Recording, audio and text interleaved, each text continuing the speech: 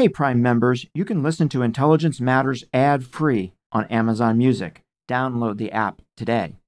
This spring, if you'd rather spend time enjoying your lawn instead of trying to keep it alive, there's good news. TruGreen is the easiest and most affordable way to get a beautiful lawn. All you have to do is water and mow, and they'll do the rest. Weed control, fertilization, aeration, and even some things you might not even think of. They'll do all of it, while you can do literally anything else. With TruGreen, you can have your lawn looking as good as a putting green. That's not hyperbole. TruGreen is the official lawn care treatment provider of the PGA Tour. TruGreen offers a satisfaction guarantee, and they have a verified best price promise, which guarantees you the lowest price with no compromise on quality. You do you. Let TruGreen do your lawn care. Visit TruGreen.com to get the best lawn at the best price with the best people guaranteed. If you're shopping while working, eating, or even listening to this podcast, then you know and love the thrill of the hunt.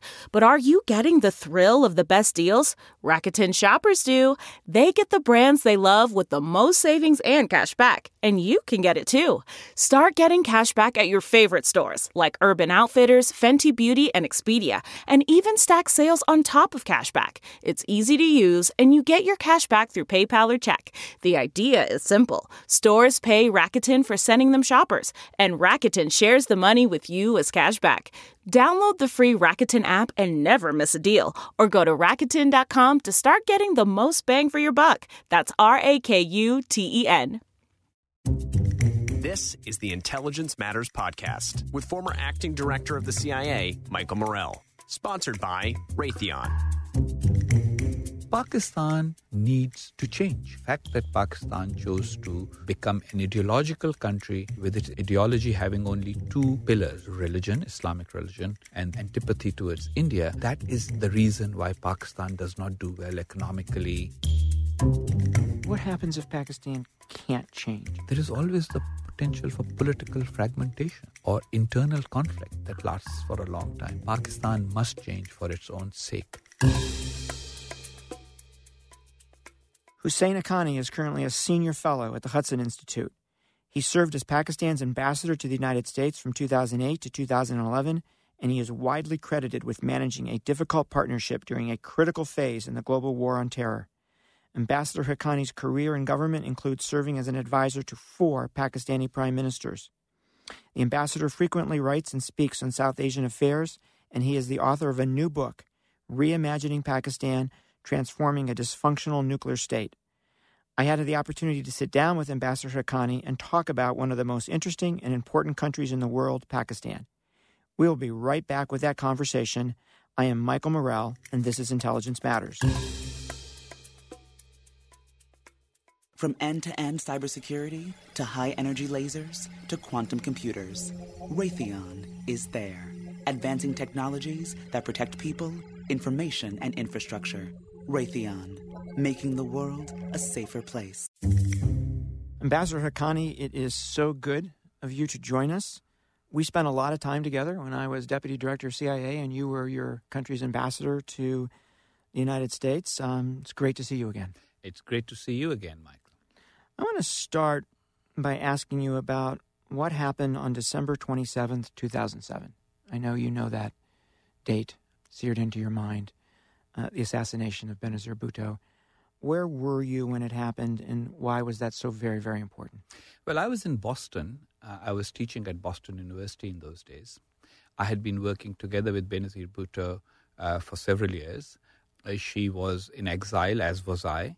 But my exile was in America as a professor, and hers was in Dubai, preparing to go back to Pakistan one of these days. We were able to do that. She went back. The U.S. government also played a role in it, in convincing President Musharraf, or General Musharraf, who had taken part in a military coup in 1999, that he should relinquish his command of the military so that the military's command is separate from his politics. And the new military commander paved the way for negotiations. The idea was that Benazir Bhutto had popular support. Musharraf already wielded power. The war against the terrorists in Pakistan could not be won just by brute force. They needed political support. So Benazir Bhutto made the big decision to go back. And the night before she left the U.S. on her last visit, my wife and I spent virtually the whole night sitting with Benazir Bhutto and her husband. And she had said, I do have the option of not going and just staying a comfortable life abroad. But Pakistan needs leadership and I need to provide it. So when I woke up that day, because of the time difference... Were you worried about her security? Oh, I was terribly worried about her security. I had spoken to her husband about it. I had spoken to U.S. officials about it. I had also spoken on behalf of Benazir Bhutto to certain security companies here to see if we could provide some international level security in terms of gadgets and technical means. Unfortunately, none of that worked. And part of it was because General Musharraf simply did not want to extend to her a higher level of security so that in her insecurity, she would continue to be aligned to him. And she wanted to be a little more independent. As far as the jihadis were concerned, Benazir Bhutto, being a woman and a leader of one of the world's largest Muslim countries, the only Muslim country with nuclear weapons, was simply unacceptable. Osama bin Laden, even way back in 1990, had tried to finance a political coup against her in parliament. So therefore, they were definitely after her. And there had been one attempt on her in October, soon after she arrived. So this second one was successful. My wife was there, actually. She was running for parliament as a candidate for the Pakistan People's Party of Benazir Bhutto. And she was with her in hospital. And she called me. And she was crying. And she said, Bibi is dead. And so I just woke up. This was like early morning in the US. It was about... And then that whole day I just sat.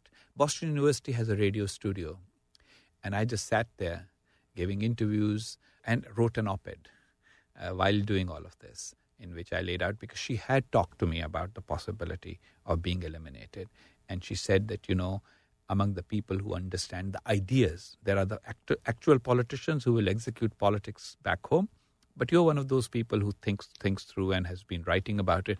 I want you to continue, at least continue with the mission. And her last email to me was just hours before she died. She had sent me an email saying, I'm going to this rally and I'm grateful to you for all your support over the years. And I felt that, it was like as if she had a premonition that she was saying that. So yes, it was a day that is seared in my memory, but it changed many, many things. It brought a political government with her husband in charge, but that was a lot less, shall we say, effective than it would have been under her own leadership. And the consequence of her assassination, I think, plays in to your new book, which is called Reimagining Pakistan, Transforming a Dysfunctional Nuclear State. What's the central thesis? So the essential thesis is that Pakistan is the world's 6th largest country by population. It has the world's 5th largest military. It has the world's 6th largest nuclear arsenal. And yet it has the world's highest infant mortality rate. It has one of the highest number of out-of-school children in the world. 23 million children in Pakistan are out of school, any kind of school. It is seen by the world as an incubator of terrorism. You and I dealt with those issues on a daily basis while you were Deputy Director of the CIA and I was Pakistan's ambassador to the US. Pakistan needs to change. And it needs to overcome its human development deficit. It needs to become a country that the rest of the world can see as a stable country rather than a country that has had 4 military coups in 70 years, multiple changes of government without constitution being followed, etc. So the core thesis of this book is, can Pakistan reimagine itself? Because after all, nations and countries are imagined communities. Americans are Americans because they share some shared ideals. Right now, people might think that this is a divided country, but essentially, nations are brought together by some shared ideal. And in case of Pakistan, I say that the fact that Pakistan chose to become an ideological country with its ideology having only 2 pillars. One is religion, Islamic religion, and the other being antipathy towards India, that is the reason why Pakistan does not do well economically. And it's wonderful people, brilliant. Some of them will be listening and they'll be saying, but I'm a good guy. And of course you are. And many Pakistanis make great contributions in the world as well as in Pakistan. But the state and government of Pakistan, because of its focus on religion-based politics, creates divisions, because after all religion-based politics leads to sectarianism and splits over what is the true religion. And second, its essential antipathy towards India.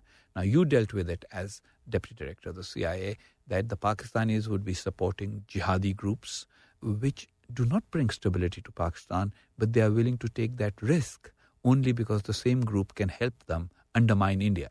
And that, to me, is not a great national purpose. Yeah.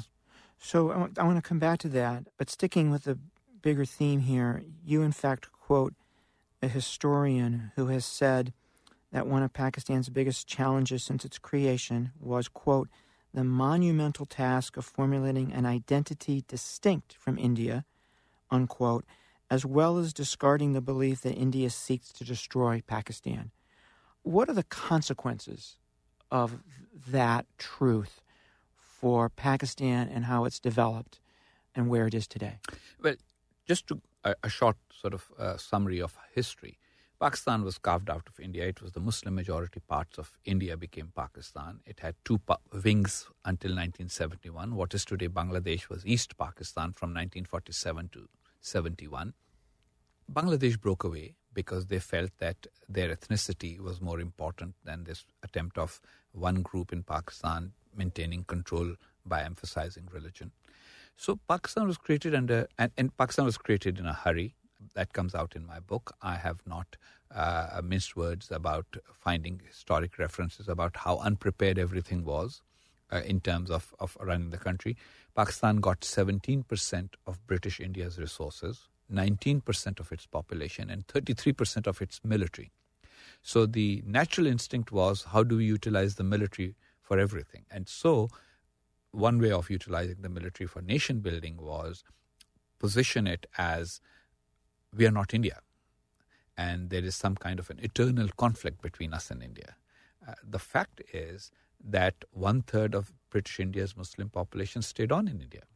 And according to demographic projections, within the next 15 years, India might have as many Muslims as Pakistan. So that is not enough. Now, sometimes nations and countries are born through historic processes, and then they find a purpose other than whatever was the stated purpose at the time of their creation. And in my book, I give the example of Belgium. Belgium, half French-speaking, half Dutch-speaking. The Dutch could very easily have said, hey, we belong with Holland, with the Netherlands. The French speakers could have said, we belong with France. Instead of doing that, they have created a Belgian identity. But that Belgian identity is not negative. It's not against anybody. It's not hostile to anybody. If the Belgians said that we want to compete with France in everything, like Pakistanis feel about India, Belgians would have to make a whole lot more chocolate than they do to be able to reach there. And they decided not to do that. So they've become a very happy, important country in the middle of Europe, being the center of European politics, yet not being in adversarial relationship with Germany, the Netherlands, or France. Pakistan, on the other hand, looks at the whole world through the prism of antipathy towards India. And of course, nowadays in India also, there are a lot of people who are now reciprocating that, which is very sad. But originally, the founder of Pakistan, Mr. Jinnah, said that he wanted Pakistan to live besides India like Canada does with the United States. Now, look at the Canada-US relationship. Again, current situation notwithstanding. Yeah. The Canadians are also a mixed ethnicity nation like the US, came out of sort of, of course, closer ties to Britain than the US did. But the US and Canada also had many conflicts over border demarcation, over maritime borders, etc. And yet Canada accepted that it's smaller than the US, it is less militarily powerful, and that it's in its interests to have a close relationship with the US. Think about a different situation. Supposing the Canadian-US relationship had been like the India-Pakistan relationship. 4 wars in 70 years. A pursuit of nuclear weapons targeting each other. Running a proxy war through insurgents. Instead, Canada and the US have one of the longest open borders in the world. And it works for both. You have occasional trade disputes, but other than that, when the the Toronto team plays against New York or Boston and the Blue Jays play the Red Sox or the Yankees in baseball, maybe there's momentary rivalry. But it's not like every Canadian wakes up thinking of how to vanquish the U.S. So this view of India as a threat has given the Pakistani military a tremendous amount of power in politics over the years. Oh, right? In everything, economics as well. I mean, the military is, quote unquote, and one of my chapters is titled that, the institution. And for example, on Twitter, if you follow a lot of Pakistanis, you will soon discover that there are people who say the institution must be respected, as if, you cannot question whether the military should own large tracts of real estate, should have businesses of its own. There are estimates that a significant portion of Pakistan's economy, for example, there are conflicts in Pakistan with the brand name Fauji, which means army. There's a bank called Askari Bank, which is, again, owned by the army. Why should militaries, welfare institutions have economic interests of that nature? Why should the military be able to dictate to politicians repeatedly? And all of that flows from this whole notion that Pakistan is perennially under threat. India is about to finish off Pakistan if it wasn't for the Pakistan military. So no negotiations, no diplomacy, nothing can be trusted. The only thing that can be trusted is the Pakistan army. So the continuation of the perception that it's a threat is in the interests of the Pakistani military. It is. It's in the institutional interests of the military. But again, longer term, if Pakistan becomes weak, it's a bit like the Communist Party of the Soviet Union. You had something to do with bringing the Soviet Union down as a CIA officer. The Soviet Union, the Communist Party, thought the same.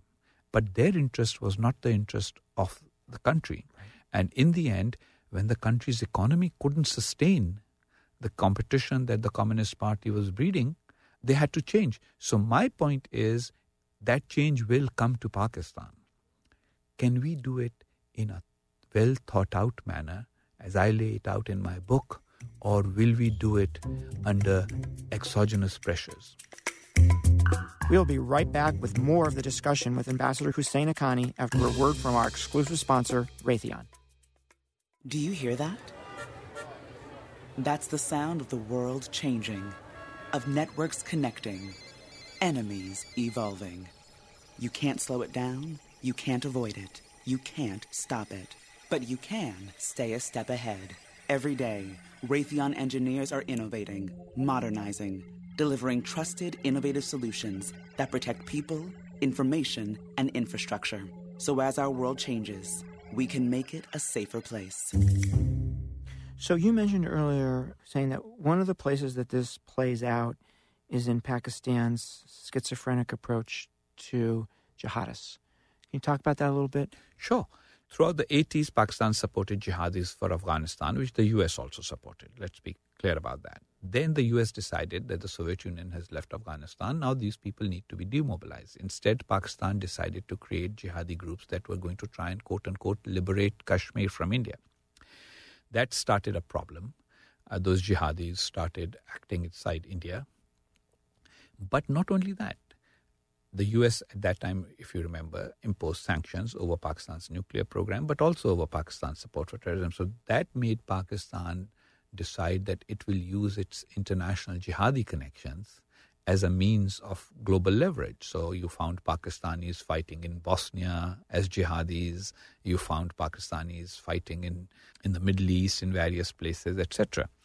Now, come 9/11, the Pakistani military decided that it could not afford to have America as an adversary. So they said, we will help in eliminating extremists and jihadis. But again, the process of elimination has only been very selective. The groups that are useful for Pakistan's geopolitical interests, such as the Afghan Taliban, the Haqqani network, the Lashkar-e-Taiba that was responsible for the Mumbai attacks in 2008, all these groups are tolerated and in some cases actively supported by the Pakistani state. On the other hand, groups like Al-Qaeda or ISIS or TTP, which is the Pakistani Taliban, they are considered as enemies of the Pakistani state. Pakistan is willing to fight some and Pakistan is unwilling to fight others in the jihadi realm. What that does is creates the kind of situation that you and I both had to deal with, was the discovery of Osama bin Laden in Pakistan. If we accept the Pakistani government's version and the Pakistani military's version that nobody in the military, nobody in the government knew Osama bin Laden was there, there is only one other explanation. And that is that some jihadi groups in Pakistan helped Osama bin Laden live in plain sight, hidden in plain sight in Pakistan. That shows how the jihadi groups that are accepted by Pakistan and tolerated by Pakistan end up supporting groups that Pakistan does not want to tolerate. Right. And that schizophrenia has torn Pakistan apart and has made its effort very difficult and its credibility very low. And has affected its relationship with Washington.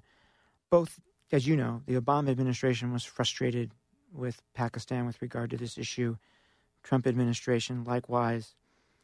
But the two administrations handled that frustration in very, very different ways, right?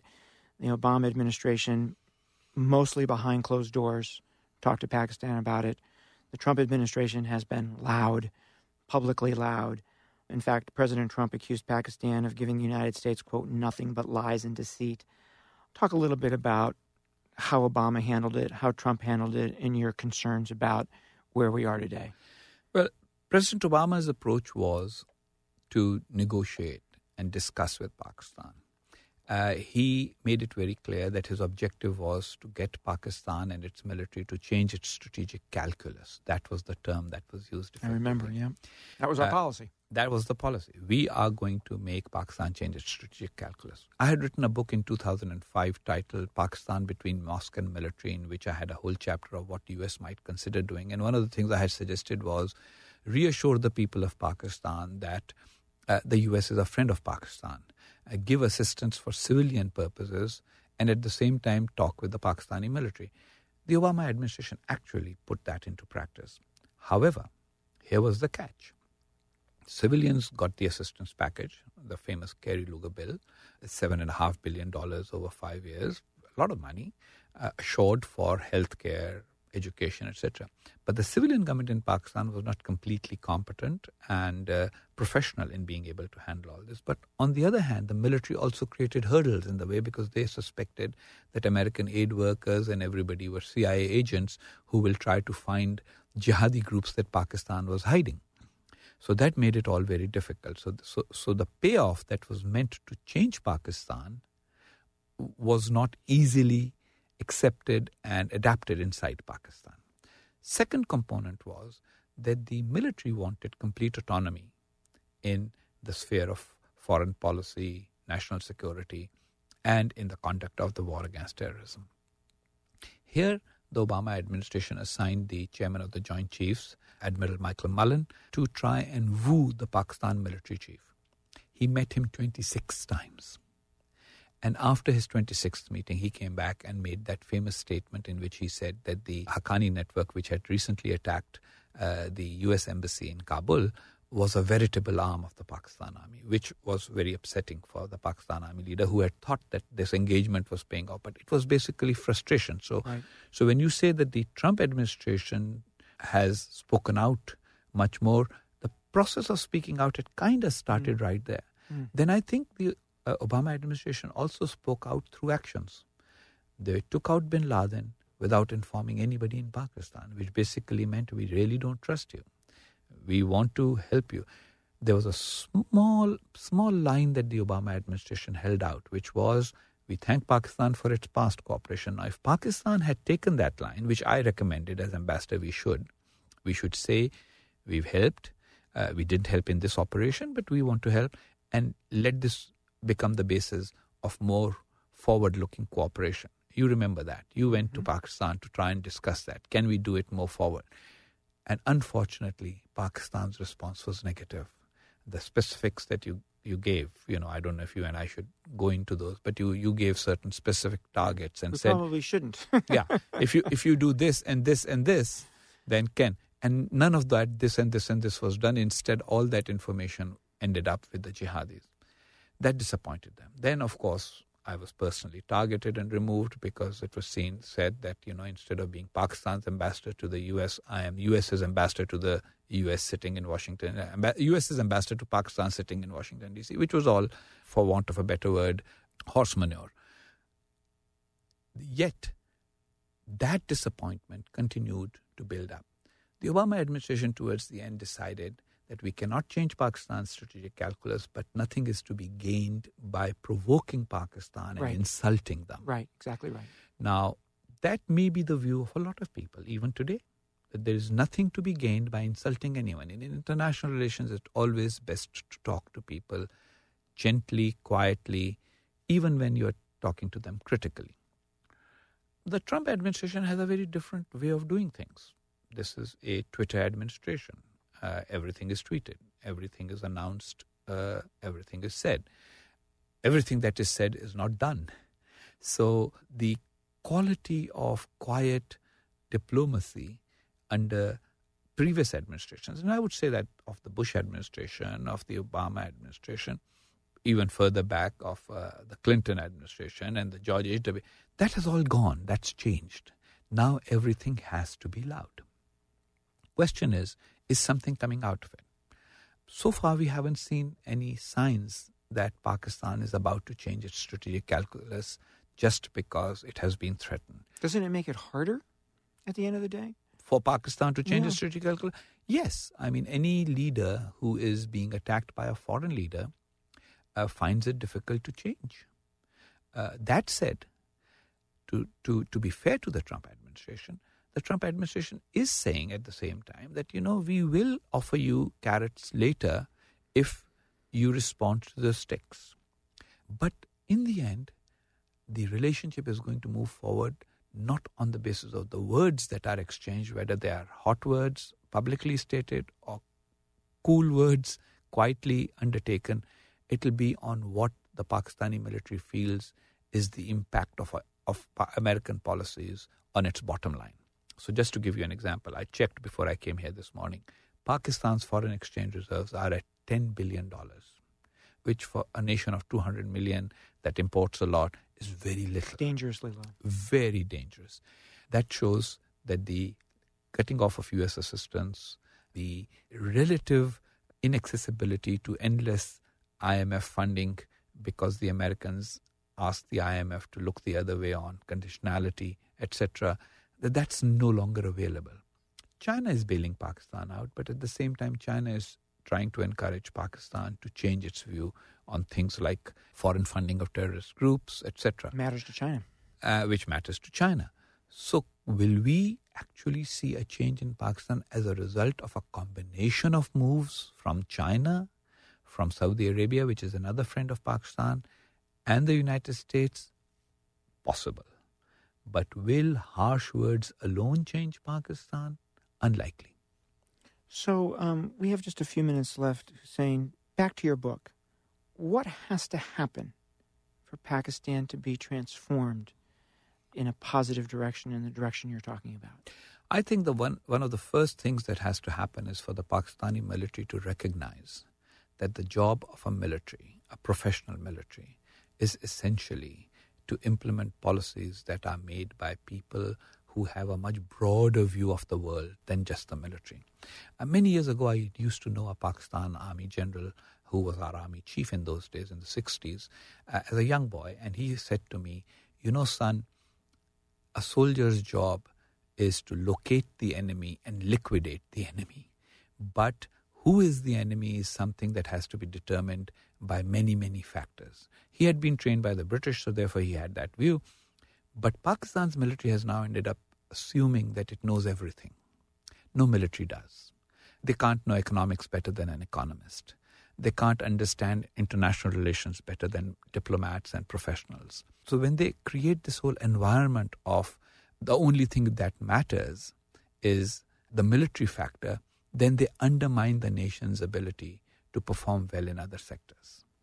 And so if the Pakistani military as an institution can start thinking that, we have professional space and a professional sphere. We may have opinions on other things. American generals who retire have opinions on everything. We've seen a few of them around. they can have political opinions as citizens, but they do not have the right to impose a veto. Second, Pakistan has to absolutely get out of the business of jihad. And for that, the Pakistan military's decision-making is critical. They have to decide that Hafiz Saeed of Lashkar-e-Taiba, that's the group that undertook the attack in Mumbai, is as bad for Pakistan as the Haqqani network that attacks inside Afghanistan and the Pakistani Taliban who attack inside Pakistan. Because these groups are interconnected, whether we like them, we like that interconnection or not. Right. And so once we get out of the business of jihad, allow a little more room for Pakistanis to consider options. What is politics, Michael? Politics is having 2 or 3 optional ideas and then picking one of them. Right. Debating them and picking them. Debating them and picking them. By stopping debate, for example, no one in Pakistan can stand up and say, Kashmir is less important to us than economic prosperity. You say that, you're a traitor. Good relations with India are in our interest. You say that, you're a traitor. What are we trying to do in Afghanistan? Instead of trying to impose a government in Afghanistan, why can't we become friends with whoever is the government in Afghanistan? Unacceptable. The US and Pakistan should have stronger and more robust economic relations. US-Pakistan trade is minimal. It's $5-6 billion a year. Bangladesh exports more to the US than Pakistan does. Instead, Pakistan has only sought aid from the US, primarily military aid. That's not a good relationship to have. We have such wonderful Pakistanis throughout the United States, doctors, engineers. These people can be the foundation for a multi-dimensional relationship in which American expertise can be available to Pakistan. So, Hussein, what happens if Pakistan can't change? What does it look like, 20 years from now? Is a failed state a possibility? Is an extremist government a possibility? I mean, what's the long-term consequence of the failure to change? So all of those are possibilities. I mean, the easiest could be a Soviet-like outcome where the economic non-viability of the strategic approach becomes a disaster. And then there is change, which is not predicted and planned, but it happens. Right. But alternatives are extremists gaining more influence than they have. It's definitely a realistic possibility. Already, I think that certain politicians in Pakistan who personally might not seem extremist are espousing views that are very extremist. And they are doing that primarily to cater to a base that is extremist. We know about extremism, that it breeds extremism, and so that will be a problem. Another scenario could be further conflict with India, leading to hostilities, overt hostilities, which you and I have discussed at various times about the possibility of the two countries going to war despite having nuclear weapons, which is not a good idea because then you never know when it might escalate into a nuclear exchange. What Pakistan and India right now have is sub-conventional warfare through jihadis, conventional warfare possibilities, and nuclear possibilities. Will India constantly tolerate, or Afghanistan forever tolerate, jihadis being a sub-conventional thing? At which point does it escalate to a conventional war? And when does it become a nuclear war? All difficult questions to answer. And last but not least, there is always the potential for political fragmentation or internal conflict that lasts for a long time.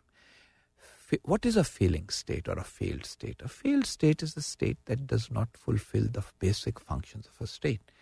The more the state embraces non-state actors, a state should always try to have monopoly over coercive power.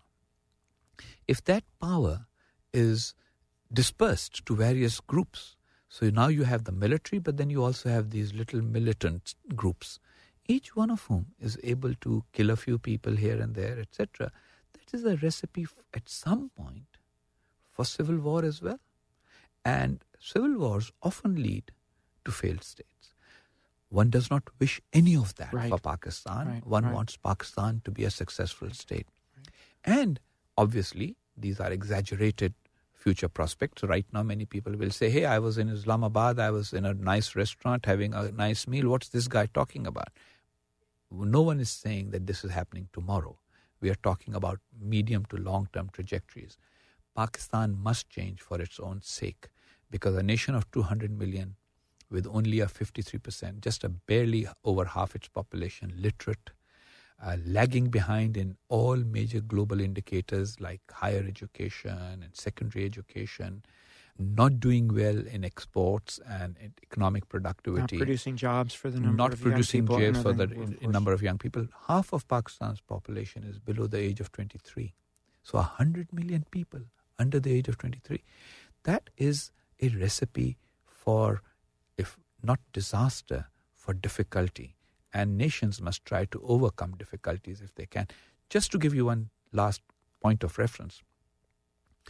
Since 1950, the US has given $15 billion in aid to Taiwan, $10 billion in aid to South Korea, $43 billion in aid to Pakistan. Even while providing for the difference in the population sizes of these countries, look at what South Korea has accomplished in terms of making a viable, productive economy versus Pakistan, or Taiwan versus Pakistan. Because they made a decision about what was important. So Hussein, one last question for you. You can't go home, correct?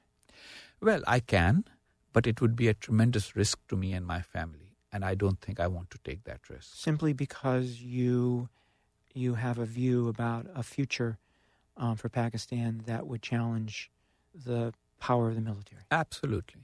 I have had multiple cases of treason and sedition filed against me. While I can beat them in courts if I wanted to at some point, but why do I want to waste 5 times? In Pakistan, judicial proceedings can last for 10, 15, 20 years.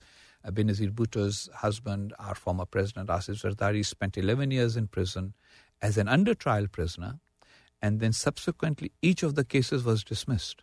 But who wants to spend 11 years in prison without bail over cases that are flimsy? And what does it mean to you that you can't go home to the country that you love so much? It hurts me. But at the same time, I look at other characters in history, including Pakistan's founder, Muhammad Ali Jinnah, who spent some years in exile. I look at it as exile, not necessarily a ban or a bar forever. Now, it might not come about, the change, but my ideas are being read in Pakistan. There are people who are saying the man makes sense. Because after all, the facts I'm pointing out, which many Pakistanis have chosen to ignore, are hard facts. And it's interesting that a lot of Pakistanis say, yeah, everything you say is right, but the way you say it is wrong. And I say, okay, tell me another way to say it. How do I say that Pakistan has the world's highest infant mortality rate in a way in which it doesn't seem that Pakistan has the world's highest infant mortality rate? As far as the United States is concerned, it's a country I love as well. I have tremendous admiration for America's accomplishments, and I look at America's recent developments with the same trepidation that a lot of Americans do.